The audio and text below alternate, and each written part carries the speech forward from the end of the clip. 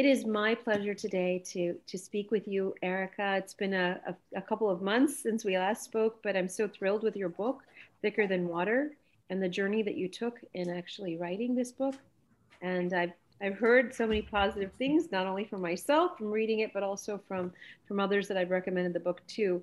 It's a very accessible yet very reader friendly, not only just from an accessibility perspective that in that way, but also in terms of visualizations that people have when they're able to read the book, to see and put themselves in the position that you have actually created for them. So I was hoping maybe you would start off by telling us a little bit about what started this whole book, and we'll go from there. Yeah, well, first off, thanks for having me again. Nice to see you. Yeah, so that's a great question. And it's one that I think about a lot because this journey that I've taken has taken me all over the world and it's been very long, many years now. And it started when I was actually 15 years old and I was a wildlife rehabilitator. I was basically working as a nurse for sick, injured, and orphaned wild animals. And I learned really quick that most of the animals in our care were there because of humans, either intentional or unintentional harm. And one of the major dangers that was kind of unintentional was plastic. And I mean, over time, even just from the time I worked at that wildlife hospital, which was about 7 years, from beginning to end, I just saw an increase in the injuries and fatalities caused by plastic, and unwrapped so many animals from plastic strings and fishing lines, ropes. And it was just a problem that was clearly getting bigger, but with no apparent cause at the time because I was just treating the symptom of the problem. Fast forward to my college days, I'm still a licensed wildlife rehabilitator, but I was trying to figure out how can I prevent these problems from happening? And that's when I started diving into the plastic crisis, was actually in college, and started doing some freelance writing about it.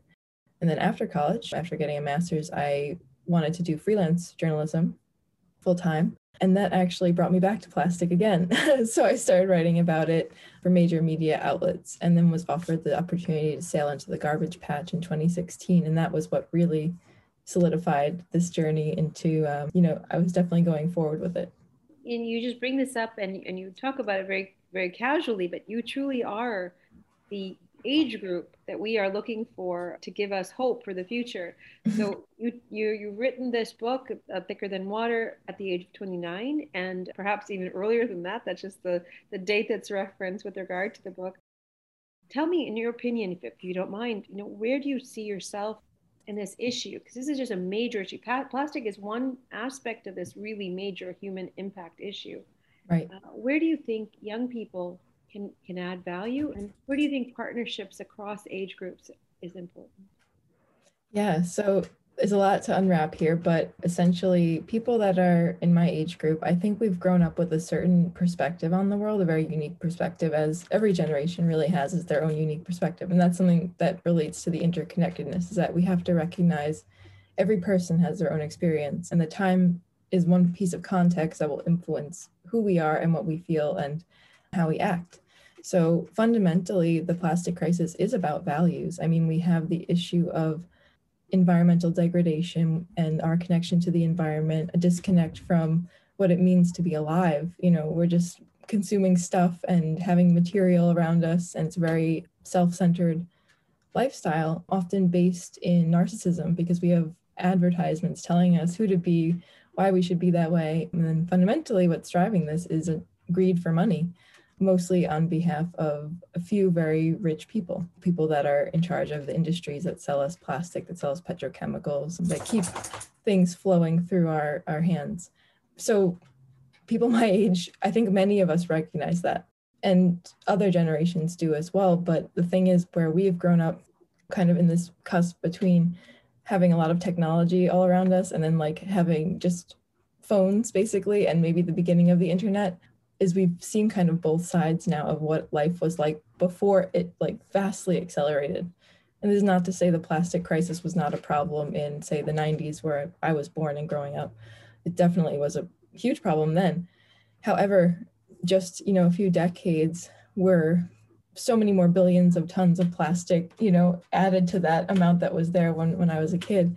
And I see that life has quickly accelerated, even beyond the point that it was then. So like connecting with these different generations, recognizing our own metamorphosis into a different type of world and understanding what it means not to go back, but actually to build something that's better than there ever was is really important. But we can gain insight from many, many different generations. And I think having conversations intergenerationally is really important because that's when the information is kind of revealed. So that was kind of long, but that's how I feel about it. Yeah. Your generation, as you've just pointed out, has the potential because you see the outcomes of all the problems Right. that were created by prior generations to actually engage in critical thinking as opposed to just blindly assuming that the system that we have is okay and can Right. always fix the issues. So that point is well taken. In terms of just looking at how young people can be involved, and I'm so sorry to keep bringing up the concept of youth, but given that I am one entire generation removed from you, I do look at you and I do remember, being that young and having the knowledge that you do as to what's really important in this world, right. which not all of us in my generation did because we were very much victims of marketing. How can you lead us forward? Because the fundamental issue here is how do we start to see the value in what we value as opposed to the value of what we've been taught to value, right? That's really, really a great question. So it all boils down to understanding who we are, I think, as well.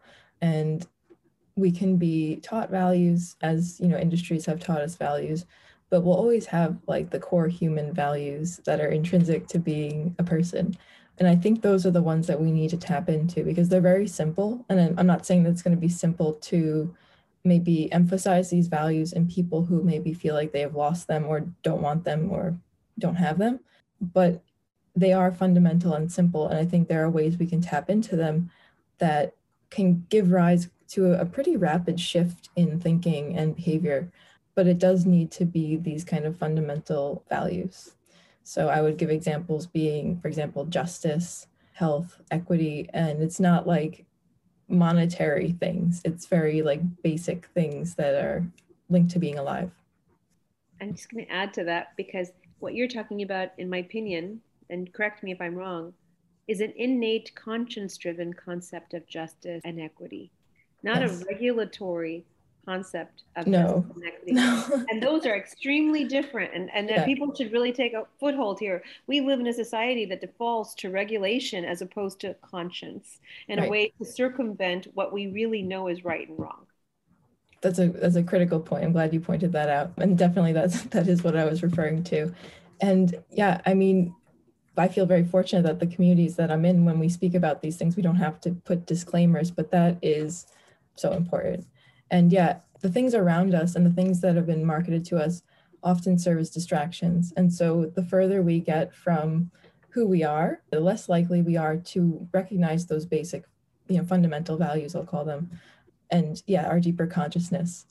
And because it's, we are removed from ourselves. We're eating this fast food, we're driving this car, we're going to this place on a vacation. It's just a lot of superficial stuff. And it's not to say that we shouldn't do things that we enjoy, but it is kind of understanding why we do things and what the impact will be is what's important before we act. I think I want readers to be left with two fundamental questions, and those are, what do I need to live and what can I live without? And really understand what that means. And it's not about getting upset and thinking I can't have things that I like. It's about actually thinking about those questions I just asked before too, about what are the implications of this and why do I want to do this? So really digging in. And the speed of our society, I think, is something that is really difficult to contend with. However, when we can make space for thinking and conversation, that's a very valuable thing. And we can't forget to do that. We can't be so driven by what we're caught up in to just slow down and stop and, speak to our communities, talk to our neighbors, talk to our friends and families, and share information, because that's what's going to be really key. Thank you so much for your time with us today. And we definitely look forward to continuing this conversation with you to your next book. And right now, for those of us who are looking for a good read and something that's informative that will also affect perhaps not only our perceptions, but those of people that we come into contact with, we recommend Thicker Than Water by Erica Cirino. The book is available in hardcover, ebook, and audiobook format. So thank you so much, Erica. Thank you so much. Take care.